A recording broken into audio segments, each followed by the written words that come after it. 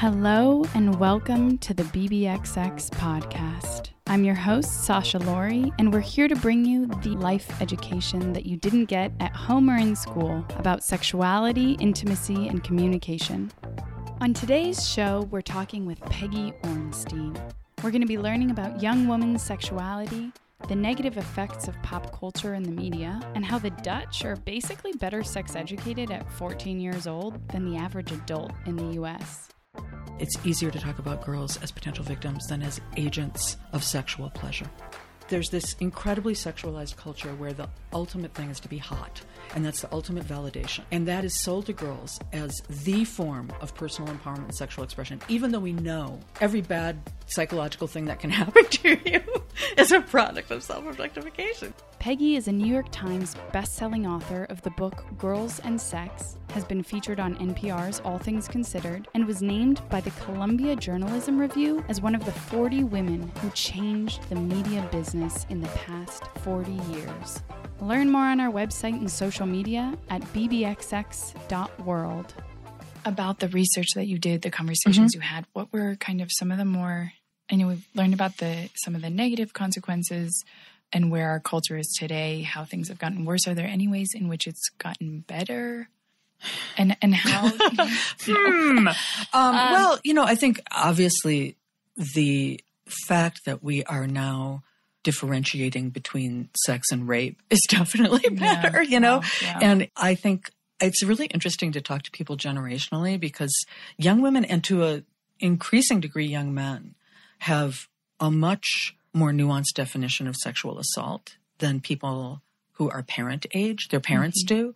And parents will always it's amazing how people develop scripts, and when you interview people, you find that people say the exact same thing the exact same way all the time. Yeah, and same script. And so people who are like the age of parents of college students are always saying, I don't know. I mean, the stuff my kid talks about, I don't know if I would say and when I was young, we would just say, that was bad sex. And I think they all say it the same way. It's so interesting. But I find myself sometimes thinking, how do I think about what this story that this person is telling me? But I think that young people are much more advanced. And that they are creating new ground rules and demanding new ground rules. And I think that's really cool. And speaking of kind of that culture of consent and a little more into pop culture as well and the influence of the media, the movie Liberated, the documentary on Netflix for anybody listening who's not familiar, I remember a friend recommended it to me, and the way she described it to me was, it's a movie about this new wave of feminism and kind of the media's effects on it. And what it is that these young girls, women, think that, looking at people, Beyonce, I don't even know who all the popular people are now, Rihanna, these videos that are so sexual, it's empowering, you can go out and sleep with whoever you want. You can have casual sex. You can, not give a fuck or have feelings attached. But then at the same time, these people think that's what they're supposed to be because that's what they see in the media. But they're not. Right. So it's this backwards, trying to be more progressive, more empowered, but then they're just trying to pretend that they are something they're not. It's a performance of sexuality. And then they go and they feel terrible inside. They have all this cognitive dissonance where they're doing things they don't actually agree with or regret, but then again, just trying to pretend to be something they're not. So I'd love to hear your thoughts. Well, that was the whole, crux of what I was writing, right? That you're entitled to engage, but not to enjoy. Right. And that the idea... And also entitled to not engage, not even in terms of consent, but you can be what people might call prude. And, that is just as being a feminist because you're doing what you want and what you believe in. What you think you want and believe. I mean, it's so complicated. I would ask girls all the time, and I think that's the thing that there's this incredibly sexualized culture where the ultimate thing is to be hot, and that's the ultimate validation. Right. And that is sold to girls as the form of personal empowerment and sexual expression, even though we know that self-objectification every bad psychological thing that can happen to you is a product of self-objectification, you know? Yeah. So it's such a bait and switch in your head that when you reduce yourself to your value being your body, yeah, you're going to get a lot of attention and it's going to feel ultimately really crappy to you in the end. And what really interested me in that film was that they had these girls who were like doing the bikini contest and all these people, you know, yelling, take your top off, take your top off.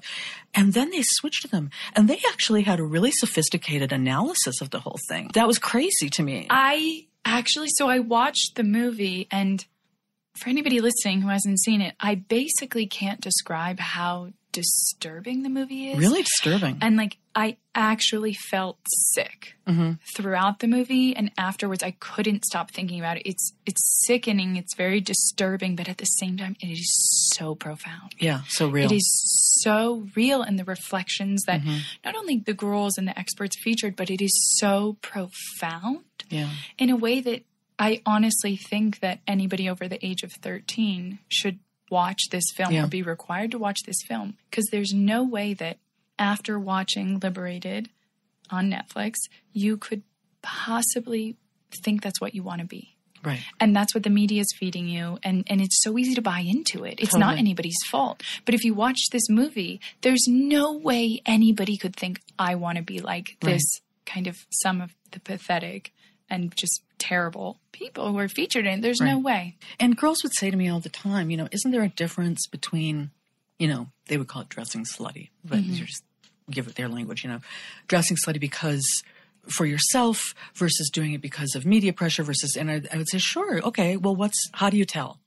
And they would just kind of go, I don't know. I spend my whole life trying to figure that out, you know, or a girl who said, you know, I love, you were talking about Beyonce. I love Beyonce. I think she's amazing. You know, I think she's like a queen. I love her. But I always wonder, could she say the things she said if she doesn't look the way she looks?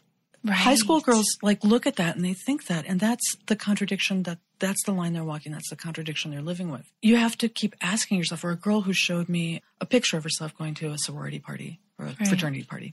And she's wearing, you know, what those girls all wear, you know, like crop top and little skirt and 5-inch heels. And she said, she used the word liberated. She said, I never feel more liberated than when I'm wearing skimpy clothes. And I said, okay, tell me more.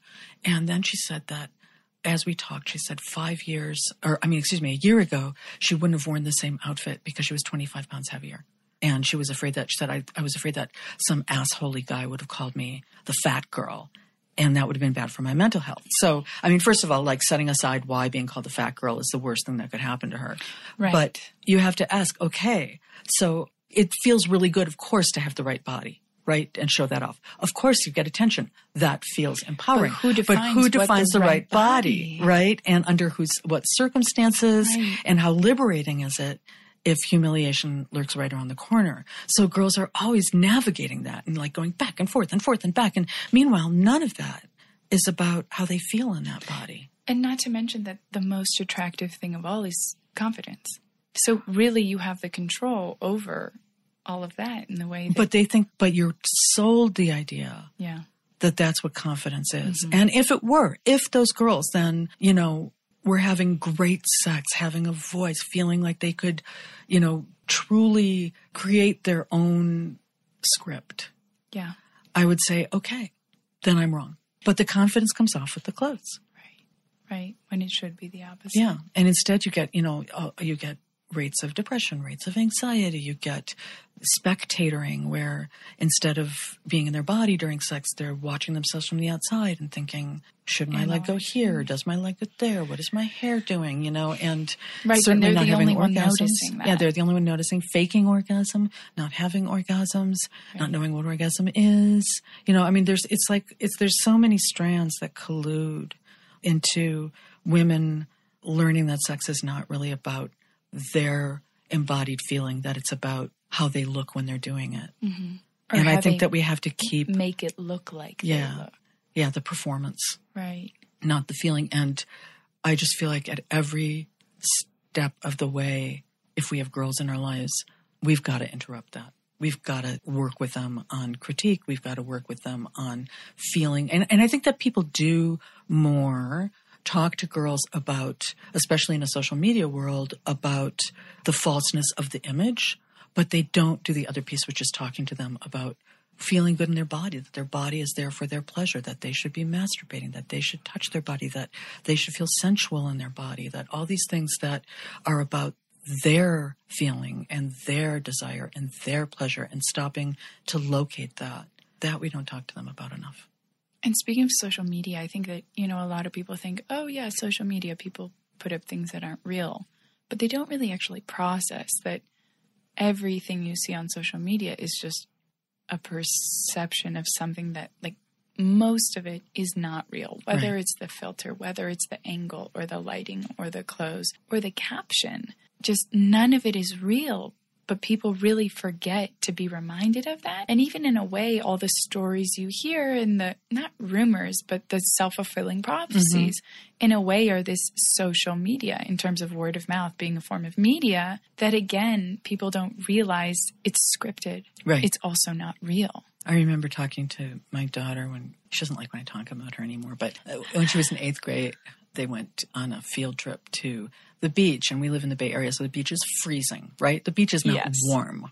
And one of the girls took a picture, had her bathing suit on under her clothes, and took her clothes off, Filter, took a selfie, sunny. and then put their clothes back on. Yeah. And my daughter just said, it was freezing That's out there. literally It was a metaphor for life in every Yeah. bikini catalog you've ever right? seen. It was totally fake. And I said, please, honey, remember that moment, because that's exactly what social media is. It's pretending that it's warm and sunny and you're wearing the bikini and feeling good. And then but immediately you're really clinically depressed. And You're it's in freezing, the clouds, right? Yeah. And you're the water's, alone. you You're need not, a 3-inch wetsuit to go into the water. Yeah. Yeah. So speaking about that script and the need to really be rewriting that script, for parents, for young women, young men, anybody in between all of those things, what you mentioned some of the words of wisdom that you've learned from these interviews with these young women. How could we use, what they've told you and some of these really insightful messages and observations to kind of start creating a new script? What are some of the things that we would put into that new script? Well, that's a really big question. In some ways I start on a one-on-one. I mean, I wrote a book in order for people to read it so they could start talking about that new script. Or I encourage people when they have kids to have them watch the TED Talk that I did, or listen to the Fresh Air podcast or this podcast. But in the words of some of the young girls. The book itself, with the words of the girls, what I wanted was to create like sort of like a window and a mirror, so that people, and young people in particular, boys and girls, could look into it and see other people's experience, but also see their own experience reflected. And I get so much email. I get tons of email from girls, and I get email from boys too that read, and again, I don't want to force, there's other ways, but a lot of young people who read the book, who feel like it's changed their paradigm. And change the way that they want to move forward and look at these, and prioritize the idea of reciprocity and mutuality and sexual ethics. I mean, and there are really wonderful curricula. It's not reinventing the wheel. I mean, there's really great resources out there. Our Whole Lives is really inexpensive. The Population Council has a great curricula. For parents, on my website, which is just my name, I have just oodles and oodles and oodles of resources for people to, but ideally, to change the script, you're not starting when your child is 17 or 18. You can, but ideally you're starting when they're born, and you're naming their body parts, and you're saying, preschoolers, if you have one, they masturbate all the time, right? And you say, like, it feels really good to touch your vulva, but we don't do it at Grandma's Thanksgiving table. It's something that we do in our room. Right. You say it. It's just part of the conversation. Right. It's part of the conversation. And, I know that when I was writing Girls and Sex, that I think I started when my daughter was 10 or 11. I can't remember. And I realized after a year or so that I hadn't told her what I was writing about. And I said, and I asked her if she knew, and she said no. And I said, I'm writing about a book called Girls and Sex. And she said, well, that seems like a good idea. And I said, yeah. Do you know that some girls don't even know what their clitoris is, and that it's for making good feelings, that's what it's for? Its only purpose. Yeah, that's its only purpose. Because she had already learned that in school. I had sat in on her puberty One of the class. lucky ones. Yeah. So she was probably in 6th grade by this time. And she said, That's interesting, Mom. Can we please talk about something else? And we did. But, we continued and do continue to this day to have these conversations all the time. And the more I saw that she had sent a text to a friend where I had a new book that's out called Moan, Anonymous Stories of Female Orgasm. And it was sitting on the dinner table just because I had just gotten it, in the mail and I had just tossed it there. And she had taken a picture of it and sent it to a friend and said, this is the kind of book that's laying around my house. And I think it was a little bit of humble bragging, you know, but it's just normal. It's just normal conversation in our house because why wouldn't it be? Right. Just normalizing something that should wouldn't it be? Like statistically speaking, the number of people who have sex in the world, it has to be one of the most normal things that exist. Right. And so why can't we talk about it? Why wouldn't you just have, normal conversations about the existence of female orgasm, about what a clitoris is, about what you expect from a relationship, about not getting into high drama situations in a relationship where somebody's going out with somebody else but says they really want to be going out with you, like all these things. Why wouldn't you just be talking about that as a matter of course in your child rearing? I don't understand that. Right. What is it you're afraid of? And that's kind of what BBXX is trying to provide, a bit of that education too, that you don't get at school or at home about relationships, from anything from sexuality to intimacy and communication. And kids, they desperately want it. And they say that all the time. Every survey says, yes, they want information about sexuality, but they also really want information about relationships. And one of the things that was interesting, again, going back to the Dutch with boys, there's a book called None Under My Roof by Amy Shalit about comparing Dutch and American experience in the way that we talk about sex and the way we raise our kids around this. And one of the things that she said was that where love was concerned, that Dutch boys assume their capacity for love. They say, well, of course you would want to love, It's just inherent. And American boys think they're the exception. Like, all my friends just want to hook up, but I really want to love somebody. Yeah. That is so profound. I know. So it's, it's the way we're raising our kids here. And doesn't have to be this way. And there was a point in history after the sexual revolution when the pill came along, et cetera, what we call the sexual revolution, which was really half a revolution, but still. The Dutch looked at that and said, this has happened. We need to make sure that kids are engaging in a positive way. And they did this massive reform of sex education. And that's why they have what they have. At the same time, and before the sexual revolution, American and Dutch attitudes towards premarital sex were the same. So they just went, okay, life has changed. Let's make it happen. Let's make it work. Right. The Americans went into this highly politicized state where sex education became the ground zero battleground for our moral souls or something. So on one side, we had people who were just trying to make it stop.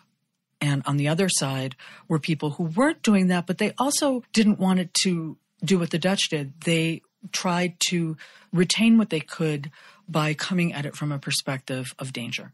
And that's why what we call comprehensive sex education is all about risk and danger, because that was the only weapon that they had against this moral argument that it was bad.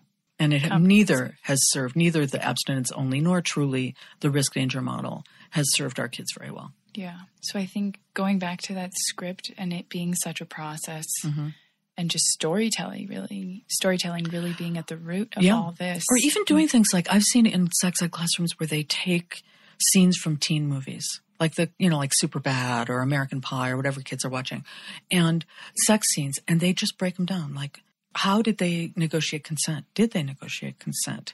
Who is enjoying what? Or taking the scene from like Animal House. Yeah. I don't know if you've watched Animal House recently. Right. Well, there's this one scene where Tom Hulse, who's like the nice boy, the virgin boy, he's trying to have intercourse for the first time. And so he gets this girl drunk and she passes out.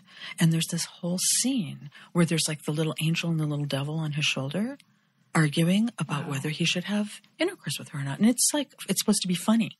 That's I mean, there's so many scenes that aren't even like, we don't have the baseline of consent in these scenes. So having, talking about it through the media is one way to approach it. Talking about real or teachers who gather real world scenarios over the years from their kids and have the kids talk them through.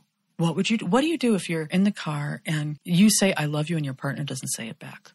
What happens then? Like just having a conversation about that with a group of kids is an interesting thing to do. There's so many really great ways that I've seen to approach these issues and challenge the script. And then, I would wish that Hollywood, now that I've been thinking about writing about this, we're having this big Me Too movement. How about changing the literal script? How about changing the scripts in Hollywood for sex so that the symbols that they use indicating that sex has happened are different? Because right now... Or that pleasure has happened are different rather than just that scene, the classic scene where they roll in different directions. Right. Like, oh my God, that was the greatest thing ever. But we actually have no idea what After happened. having intercourse up against a wall long. with nothing else going on, not even. Right. I mean, I say that all the time that people talk about porn, and certainly you have to talk about that with your kids. But I remember seeing a scene just like that where it was like kiss, kiss, kiss. Everybody rips their clothes off. They have intercourse. There's nothing besides kissing to intercourse in the missionary position for approximately 10 seconds. And they're done. And everybody's had an orgasm. And I'm like, whoa, that's no more realistic than porn. And so I said to my daughter, you know how when they show a cab ride in a movie, they show people getting into the cab and then they show people getting out of the cab, right. But they don't show the whole cab ride because that would be irrelevant. That would be boring. Similarly, when sex happens in a movie, Hollywood has invented these symbols that indicate sex and pleasure have occurred, but they have absolutely nothing to do with what happens between two people. And P.S., they are totally from a male gaze perspective. And what happens in between shouldn't be as boring as the taxi ride. Otherwise, you need to... Well, that too. But it would be boring to sit there and watch it in a movie, and it would kind of take us away from the plot. And I get it. But we have to find a different way to indicate that a sexual encounter has occurred between two people in a movie. And I think it's so... I did an interview with one of my good friends. She's an actress, and she talked about how much she used to love movies as a girl and kind of rewatch the sex scenes. And it was like, again. And then she got to the age where she was having sex, and she just felt so betrayed. And she goes, it's 2 seconds, nor a hand near anything near a vagina, no foreplay. 2 minutes later, everybody is coming as if it's the most mind-blowing thing ever, and then it's done. And she also talked about, though, for men, how everything portrayed in the media is the scene of them having sex, and it's day, and it's night, and it's day, and it's night again. And she goes, that's not fair to men at all, because there are literally so many young boys, men who think, well, I can't have, 18 orgasms in a day and have sex for 2 hours each time. And she goes, if you watch that and you think that's remotely real, tell me what penis where in the world is capable of doing that? None. Zero.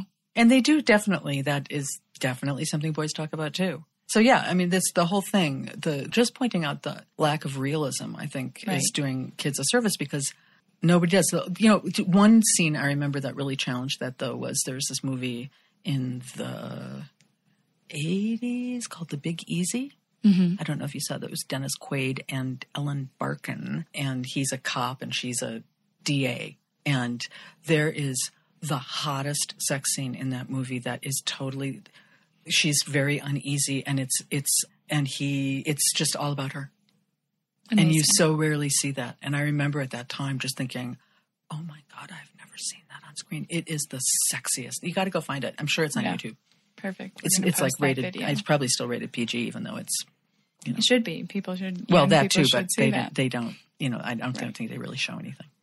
It's a good movie too. Well, I think that just goes back again. So in conclusion, just the need to change that script, but changing the script through real stories, changing, what we perceive as real, the media, and actually creating the realness through perspective, through, conversations and sharing. Mm-hmm.